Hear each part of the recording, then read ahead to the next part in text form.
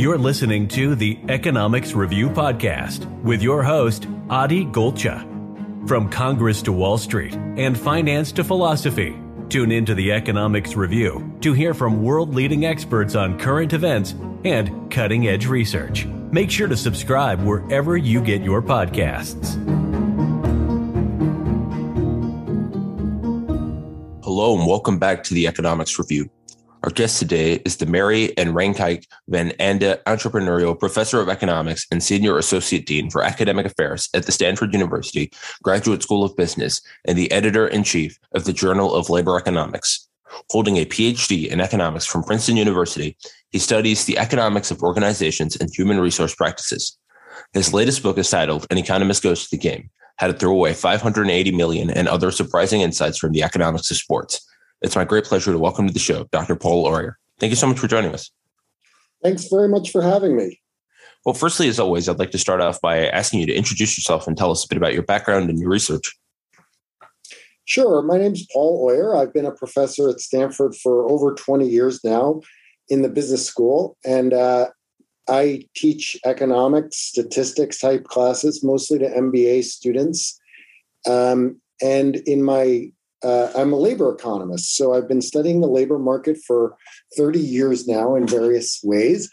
I wrote papers about salespeople's compensation system, about Uber drivers, lawyers, all sorts of different labor markets. And although I've never done any research on sports, I'm very interested in sports. And there's really a lot of interesting economics and labor economics topics.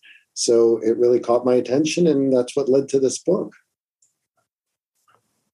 So, your latest book is titled An Economist Goes to the Game: How to Throw Away $580 Million and Other Surprising Insights from the Economics of Sports, and professes to be, quote, an engaging look at the ways economic thinking can help us understand how sports work both on and off the field. So it goes over quite a few interesting topics and questions in the world of sports. And I wanted to go through some of the ones that I think are most interesting, starting with the question, should you help your kid become a pro athlete? So when I ask myself that just intuitively, my guess would be the answer is that it depends. But it seems like in most cases, the answer should be no. For most people, it seems like making it to the pros is an ultra high risk, ultra high reward proposition with an extremely steep opportunity cost. But I assume for an extremely selected few that there is either a low enough opportunity cost or that they're clearly gifted enough in terms of some attributes that the math works out in favor of pursuing the pro athlete track. So, Dr. Oyer, how do you answer this question of should you help your kid become a pro athlete or even push them to play sports as a child at all? Right. So you focused on one way in which training as a child can pay off, and that's if you really hit it big and you end up being a star athlete and earning the millions of dollars that they do. But I think a lot of people profess there is other economic value to sports, meaning it pays off later in terms of the labor market in some way because you learn discipline and teamwork and things like that. And I think as I understand the literature, I don't think there's a lot of reason to believe that that's true. So you shouldn't be investing in your child's sporting future for those benefits, and at least not unless the kid likes to play sports anyway. So I like to think of sports more as consumption than investment. When you're a child, it's a great way to enjoy your childhood because from an economist perspective, the most scarce resource we have is our youth, basically. And so you want to use it to invest in your future, but you also want to think about enjoying it. Sports is a great way to enjoy it. And there can be a return on investment, but as you put it in your question, I think it's only to a select few that you'd really expect that. Okay. And what does that economic value look like? Is there anything that you discovered from playing sports as a child? Well, I had a good time playing sports as a child, but I can tell you I didn't get anything out of it financially. What you could get out of it is a college scholarship, of course, but even that is very rare. And the amount of money to develop those attributes that would make you a great athlete, that would make you a pro or even get a college scholarship, it's just probably not a great investment unless you're really enjoying things otherwise. Now, there are exceptions, as you suggested in your question. So what would be those exceptions? Well, if you were 13 years old and you already say 6'8" and incredibly athletic, then your future starts to look really good in basketball or other sports where height is a really great predictor. But those examples are few and far between. And I see a lot of parents put a lot of effort into and resources into their child's tennis or golf career or something like that. And sure, it's possible that that'll pay off really well. But I don't think a rational investor would put their money into their children's sports career. Okay, so the next topic I wanted to ask you about from the book is, why do athletes cheat and lie? Once again, it seems like a simple risk-reward question to me. If the advantage or upside that they get from cheating, lying, doping, or whatever outweighs the risk of getting caught and losing their career, it seems to me that would explain why they do it. So to me, the incentive structure would appear the same as, a student that knows that they can get away with cheating on a test or lying on their college application. So, Dr. Oyer, what were your findings? Why do athletes cheat and lie? Yeah, I think you're right. It's the incentives are very similar to students cheating in other situations where people cheat. The thing about athletes is the stakes are so high. So why do we see athletes cheat? Mostly it's about the payoffs are just so much better than they could do in any other thing. So once you've become somebody who can be for example, Major League Baseball player, you can earn millions of dollars. And for most of these people, the alternatives are just not in the millions of dollars. So the incentives to cheat there are very strong. In the case of, for example, in the case of baseball, steroid use and is the most obvious thing. And then, cycling is another arena where you just see people, where you see massive amounts of cheating. And again, it's all about the incentives. The upsides are so strong to being just a little bit better in cycling or baseball or several other contexts. On the lying side, again, I don't think it's that different than other contexts. It's what I try to get at, what economists try to get at is what we might call models of cheap talk. And that is understanding why, when an athlete says something, what incentives do they have to tell the truth? And being skeptical is valuable. I don't mean to always assume the worst in people, but to think through, well, what would this person say if this weren't the truth? That can be very helpful. Okay, so the next topic is a bit different and perhaps a bit controversial, which is, are athletes worth all that money? So from a simple economics perspective, athletes, like any other good or service, are worth what someone will pay for them. So if his team is willing to pay LeBron $40 million a year, he must be contributing at least that much value to the team, just like any other employee. Now, obviously, that's an oversimplified take, and I'm sure there's much more nuance to it than that. So, Dr. Oyer, tell us a bit about this part of the book and why, if so, are athletes worth all that money? Yeah, that's a great question. From a philosophical point of view, we look at an athlete making $50 million a year or $30 million a year, and it just doesn't feel right. They're playing a game. Now, they're working very hard. We all understand that. It's not easy to be a professional athlete. It's very taxing, and the amount of work you have to put in is incredible. But still, you're playing a game for a living. So why is it possible? Why would we possibly pay somebody $40 million and a school teacher might make $100,000 a year if they're lucky? And those people are doing this incredible service for our children. So it seems unfair. Now, the thing is, though, athletes have, as an economist would put it, athletes have a scarce resource, and that is the ability to play these games at the highest possible level. And so, like you said, the market will bear that. Now, we can look at some other areas and see people making fabulous amounts of money. And you might say, well, maybe that isn't fair. So the classic example here is CEOs who make $100 million a year. Well, those people often deserve a lot of money as well.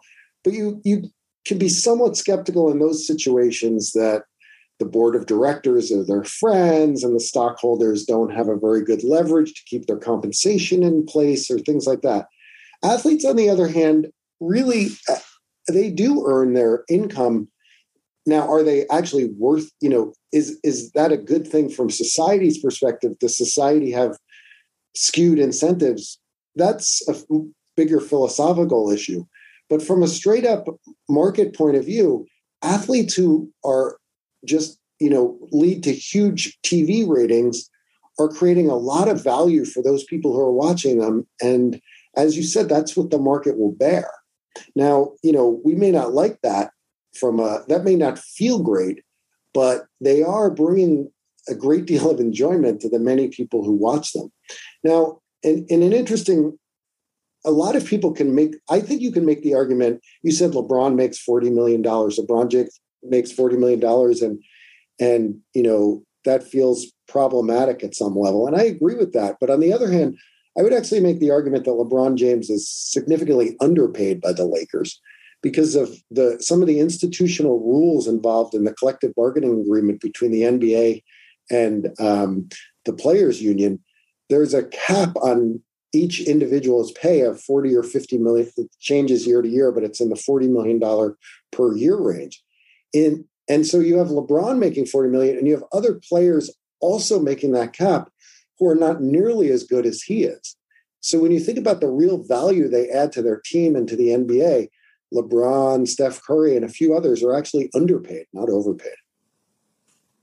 Yeah, I mean, it seems to me that if people are willing to come and spend hundreds of dollars to see LeBron on the court and then spend several hundred more buying his shoes and his merch and all sorts of things, and people, millions of people all around the country or even around the world are willing to do this, then it seems to me very difficult to make the argument that, he doesn't deserve that money. Like it goes back to sort of a deeper philosophical question of, well, who deserves what and who decides that? I mean, if the people are willing to pay him that much money for the service, I mean, I go to the barber shop and I pay my barber to provide me with a service. He's providing a lot of people with the service, and he's getting paid with the value that us, the individual consumers, decide his service is worth, right? So, I mean, why? What would that's just what I'm trying to get at. Like, is there sort of like an alternative way to structure these incentives, or is that just the same way everything works and has always worked? Well, I think it is the same way. The same way things have worked, but what's different now is over time, technology has made LeBron and the equivalent superstars more valuable because, for a couple of reasons, at least more than a couple, but at least two. One of which is as TVs have gotten better and other means of watching mass sports have gotten better, that's made people, and as the rest of the world has been able to tune in and watch as well, that's created what economists call a superstar effect.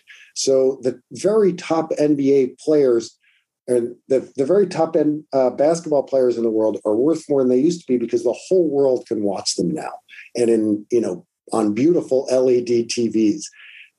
Whereas in the old days, maybe Bill Russell wasn't quite as valuable as LeBron because you had a 15-inch black and white television and not as many people would tune in, and it wasn't available around the world. The second thing that's changed is over time, what's making athletes more rich and valuable is that in the rest of the world, there are more rich people out there who have extra money and can pay for courtside seats and fabulous TVs and cable packages that lead to a lot of revenue for these things that eventually filter through to the athletes. Okay, so the next topic I wanted to talk about is another sort of controversial one, specifically the question of how do ticket scalpers make the world a better place? So again, from an economics perspective, ticket scalping never really seemed like a problem to me. However, it seems to enrage a lot of people. Like with the last question, the value of a ticket is decided by a simple supply and demand. And in a market with more buyers than sellers, the price is going to be pushed up to whatever the highest bidder is willing to pay for it. In my mind, the real problem are the original sellers who refuse to sell tickets at the market price, creating this whole space for ticket scalpers to make money. So, Dr. Oyer, tell us a bit about the world of ticket scalping and your findings. Well, yeah, so we start from the same point that if we see, free markets to allow tickets to exchange are generally a good thing. And I think a lot of people don't see it that way, because when tickets get very expensive, they blame the ticket scalpers, when in fact, it's just that there aren't enough tickets to go around to begin with. So there are some problems with ticket scalpers that have gotten worse in the age of bots, where they go on and buy the tickets automatically using technology, and everybody else is wasting their time trying to get these tickets. But that's more a matter of just how the market is set up than with how it clears. So as long as ticket scalpers, as just like any other sort of resale, used cars, used anything, they provide a service, an exchange that moves goods from those who value them less to those who value them more, and therefore makes both parties better off. And it's hard to complain about that. So some people have argued that with ticket scalping, one of the things that we could do to sort of curb it is, obviously Ticketmaster sort of has a chokehold on this industry for I think the vast majority of music events or sport events or that sort of thing. Your only option is to go via Ticketmaster. And so one of the things that a lot of people have been calling on Ticketmaster to do is to cap resale prices at the same price as the retail price. So, if you want to purchase a ticket, you can't resell that again for profit. You can only resell it for what you paid for it. So again, it would turn the whole system into a first come, first serve, instead of, creating a market for ticket scalpers to jump in, use bots to make a profit. So do you think that would be a more, I don't think it would be a more efficient solution. Do you think that would be a preferable solution to the one we have now in any way? No, I don't think so. And here's why. Just think of the very simple thought experiment as follows. Suppose I somehow, through the Ticketmaster allocation system, bought a ticket to a baseball game for $50, and I'm not allowed to resell it. But let's say that there's somebody out there willing to pay $200 for that ticket, and I would just love to have the $200 instead of the ticket. It makes no sense to not allow me to resell the ticket for the $200 and make both of us better off. The person who buys the ticket can go to the game, and I can have $200 to spend on something else that I might find a lot more valuable. It's hard to see how that could be a bad thing. Okay, but then what about the people that do this almost like a career? So, I would get it if it was one person who might maybe bought a ticket and now they want to sell it again because they can't make it or whatever. But what about when you have people, ticket scalpers or massive ticket scalping companies that use bots to snap up thousands of tickets all across several events and then resell them for several times the price? Do you think the right answer would be for the original sports venues or whatever to just sell the ticket at the market price instead of letting the market scalpers buy in? Are they doing the economy or society disservice by pricing the tickets at artificially low prices? Well, I think I don't really care who gets the money up front. I agree with you that if they just price the tickets appropriately up front, a lot of these problems go away. But often they don't know what the right price is up front, right? So they leave maybe a little money on the table, and the scalpers come in and grab some of that. And, it would be better if the bots were, I'm not a big fan of the bots because they're obviously wasting a lot of people's times and just grabbing the surplus and then reselling it. But having said that, they do, by allowing ticket resale, we're at least getting the ticket to the right person in the end. By the right person, I mean somebody who values them highly and will, and somebody else who has come upon these tickets maybe at below market rates should always have the option to resell them and use the proceeds from that ticket sale for something that's more valuable to them than going to the game. Okay, so the final topic I wanted to ask you about is the final question in the book. Who wins when people gamble? So The obvious answer to me is probably the gambling company, right? Just with the casino, the house always wins, right? Or is there more to it?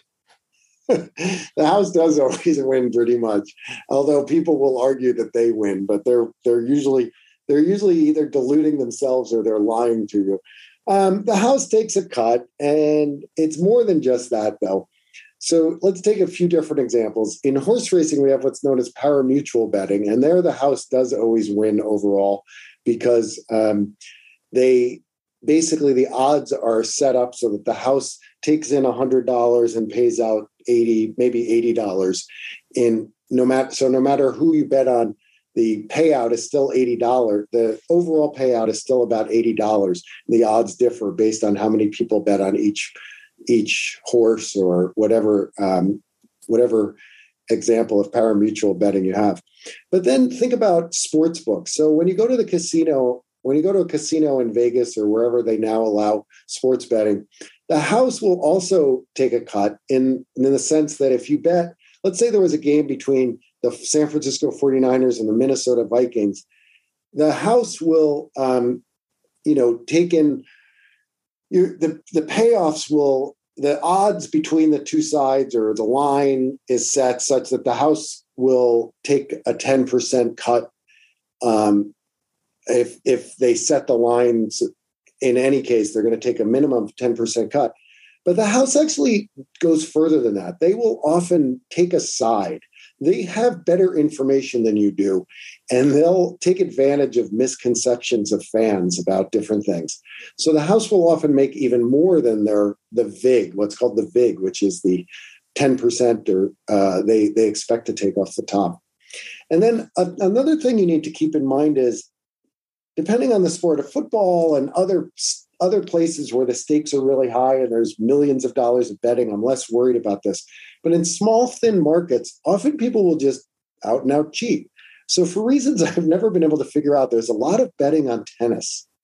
And in not just top matches, not just Wimbledon and the US Open, but really rinky-dink matches where people rank 200 or 400 in the world will be playing. And in those cases, you can actually just have players where the returns for that player throwing a match are higher than trying to win the match because the prize money isn't that great, whereas the potential to make money in the betting market or to get paid off by someone who wants to make money in the betting market are quite high.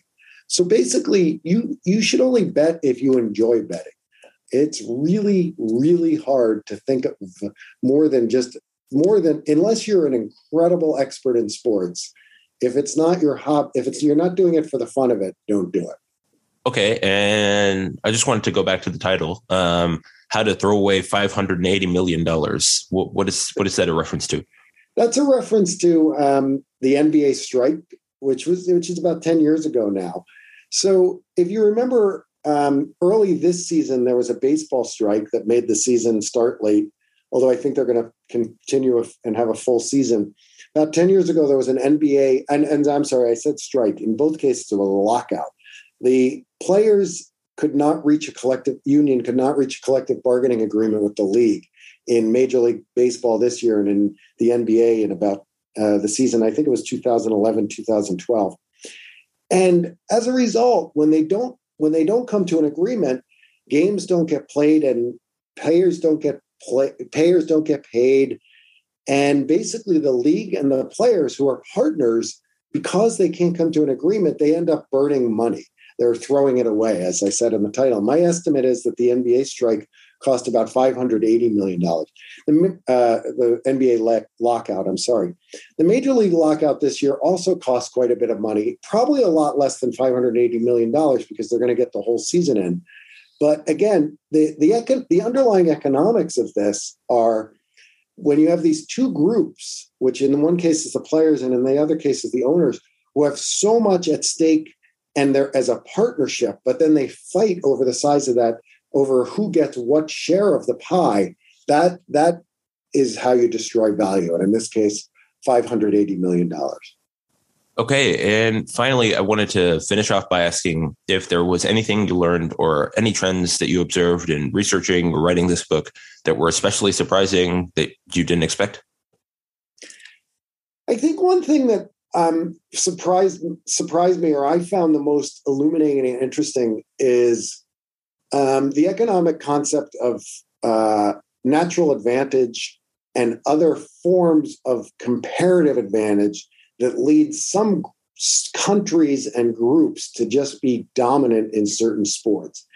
In the book, I particularly focus on the women golfers of South Korea, who, just for no apparent reason, because South Korea is a very crowded place. It doesn't have a lot of area for golf courses, but the women there are just amazing golfers. And it's a confluence of several economic factors, including the lack of labor market opportunities for women in South Korea, but also other cultural and economic factors that I think is an incredible story. And, there are other examples that are based on different things. Norwegian cross-country skiers are quite amazing. But there are a lot of good examples of this from around the world in different sports that I found super interesting. Okay, well, those are all the questions that I have for you today. Dr. Paul Oyer's latest book, An Economist Goes to the Game, How to Throw Away $580 Million and Other Surprising Insights from the Economics of Sports, is available July 12th, 2022, wherever you get your books.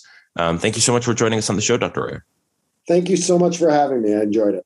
Thank you, everyone, for listening to the Economics Review. And as always, back soon with the latest.